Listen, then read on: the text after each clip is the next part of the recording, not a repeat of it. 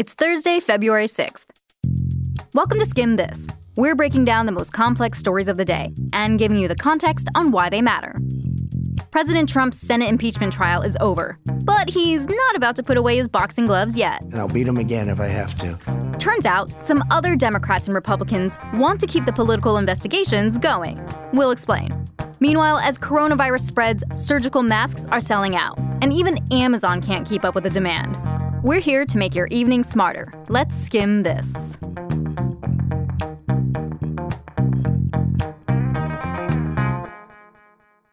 A month and a half after being impeached by the House of Representatives, and a day after his acquittal in the Senate trial, today, President Trump declared victory. They brought me to the final stages of impeachment. But now we have that gorgeous word. I never thought a word would sound so good. It's called total acquittal. But while he's bragging about how the House couldn't take him down, others are saying, we ain't done here. First, there are still some open investigations on Trump. Back in December, days before the House even officially impeached Trump, lawmakers promised they would keep investigating the president after impeachment was over. Speaker of the House Nancy Pelosi reiterated that today at her weekly news conference, saying lawmakers still have to hold Trump accountable. And they have plenty to work with, whether it's ongoing court battles to enforce old subpoenas or trying to get to the bottom of Trump's finances. Those cases still exist. If there are others that we see as an opportunity, we'll make a judgment at that time. But we have no plans right now. Some pundits think there's even a possibility that Trump could be impeached for a second time. So that's a thing. Meanwhile, some Republicans say two can play at this game. Yesterday, 2 Republican senators wrote a letter to the Secret Service asking for information about former VP Joe Biden's son, Hunter. Remember, all the impeachment drama started because Trump was allegedly trying to get dirt on Hunter's work in Ukraine. Those senators are now asking for Hunter's travel log to spot any potential conflicts in Hunter's work during the time his father was in office. So even though impeachment wrapped up, we're probably going to keep hearing about investigations into the main players, Trump and Biden. But there's going to be a limit here. Because yesterday, Attorney General Bill Barr announced some new rules. If any division of the Justice Department wants to open a politically sensitive investigation this year, Barr has to give special permission. That means no investigations into a presidential or vice presidential candidate or even their top advisors unless Barr is on board. There's a reason for this. 2 big FBI investigations during the 2016 election. One focused on the Democratic candidate Hillary Clinton. I'm here to give you an update on the FBI's investigation of Secretary Clinton's use of a personal email system during her time as Secretary of State. The summer before the election, FBI Director Jim Comey said he wouldn't be bringing charges against Clinton for using that email server. Then, just days before the election, he wrote a letter to Congress, saying the FBI actually would be looking into new emails possibly relevant to her case. Spoiler alert, they weren't. But some people say that letter cost Clinton the election. Another investigation focused on the Trump campaign's relationship with Russia. The FBI even wiretapped one of Trump's campaign advisors, a guy named Carter Page. A couple weeks ago, the Justice Department admitted they didn't have enough evidence to do that at the time. And even though that investigation didn't seem to affect the outcome of the election, you never know. It could have. So, with all this talk about investigations into Trump, the presumed Republican nominee, and Biden, his potential opposition, Barr seems to be trying to improve the credibility of his department. But Congress can do whatever it wants. So the clause there might still come out. And speaking of political stories that keep going on, today the head of the National Democratic Party, Tom Perez, called for a statewide re-canvass in Iowa after it's taken days to count up the votes from Monday's caucus. The party chair in Iowa responded, saying, "We'll do that if any of the candidates request it." 97% of the Iowa caucus results are in, but outlets like the New York Times have spotted big errors in the data, even after the Iowa Democratic Party repeatedly apologized for messing things up earlier in the week. That's a first-in-the-nation embarrassment. For more on the wild week in politics, check out tomorrow's Daily Skim newsletter. You can sign up at theskim.com.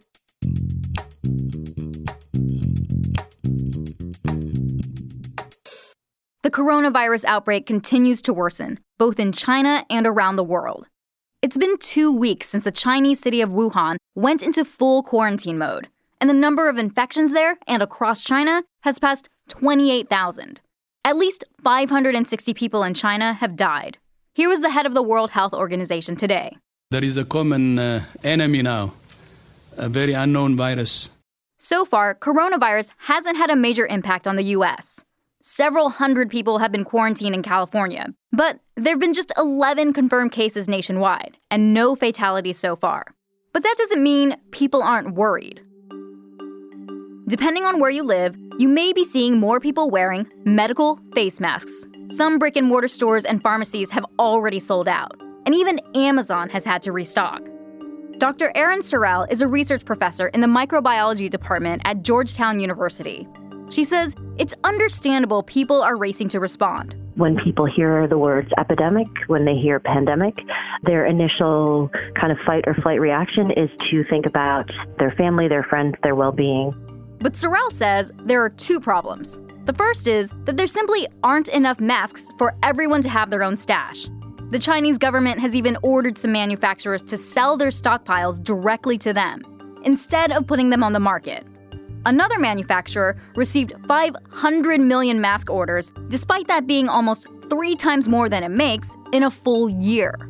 And this mask rush means people who most need them might not be able to get them. The priority should be given to healthcare workers treating patients who are ill. It's also important to prioritize those communities who have a number of ill patients and making sure those communities have the resources available to protect their members. Another problem is that the actual masks people are buying might not be that helpful. Plain old painter's masks simply aren't effective at preventing the spread of a virus. Meanwhile, the surgical masks with the blue tint may not be helping much either. They're surgical masks, as in, kinda gross here, but good at preventing fluid from being sprayed at a surgeon. But when it comes to preventing airborne viral transmission, not so much. There is a kind of gold standard for health masks. It's called the N95 respirator, since it can block out 95% of air particles if used properly.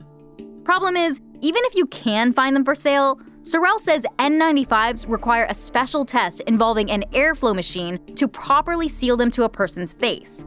And without a proper fit, the N95 won't be fully effective. In fact, they can lead people to think they're more protected than they really are. So where does that leave all of us? Especially if the shelves at the local CVS are empty.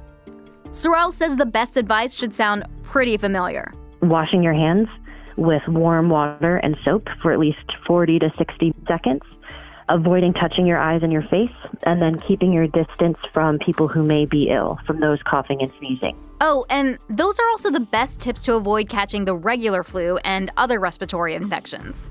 So, some solid health advice for the coronavirus, and staying healthy year-round.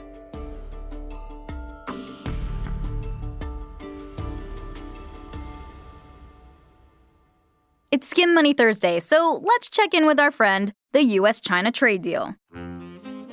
This morning, China announced plans to cut in half the tariffs it put on $75 billion worth of U.S. goods back in December. Imports like crude oil, soybeans, pork, and auto parts. It's planned to go into effect on February 14th. And who said there aren't any more original ideas for a Valentine's Day gift? Some experts say this move is a sign China is ready to follow through on its promises. Remember, China and the U.S. signed off on a Phase 1 deal just last month. Today we take a momentous step, one that has never been taken before with China. With China pledging to buy billions of dollars worth of U.S. goods over the next couple years. But it could be China also gets to enjoy its Valentine's Day box of trade chocolates. The coronavirus outbreak has thrown a major wrench into China's slowing economy. And the response to today's move was strong. Global stock markets had a great day after the announcement, and China's currency also got a small boost. As for the U.S., easing trade tensions is definitely a relief. It means price hikes on goods from China might not be as bad as they could have been, which could keep markets going strong and cheer up the economy as a whole. Oh, and keep your favorite made-in-China goods in a reasonable price range. For more on how the U.S.-China trade deal can impact your wallet, head on over to theskim.com/money.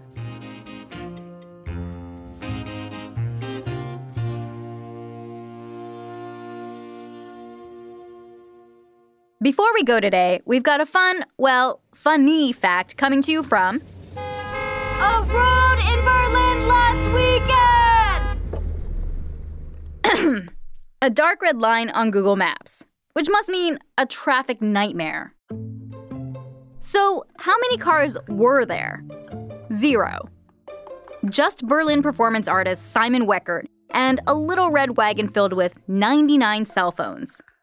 Weckert used the phones to trick Google Maps into thinking that 99 people were on the road, stuck in traffic, and the GPS app fell for it. Weckert says his art is meant to comment on how Google Maps has created dispositive nets that determine human behavior. But for the rest of us too busy for that conversation, it might just bring a smile to our faces the next time we're actually stuck in traffic.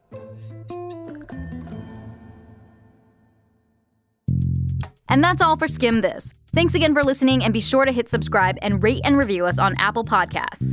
If you want to add the Skim to your morning routine, sign up for our free newsletter, The Daily Skim, right on our website at theskim.com. It's everything you need to know to start your day right in your inbox.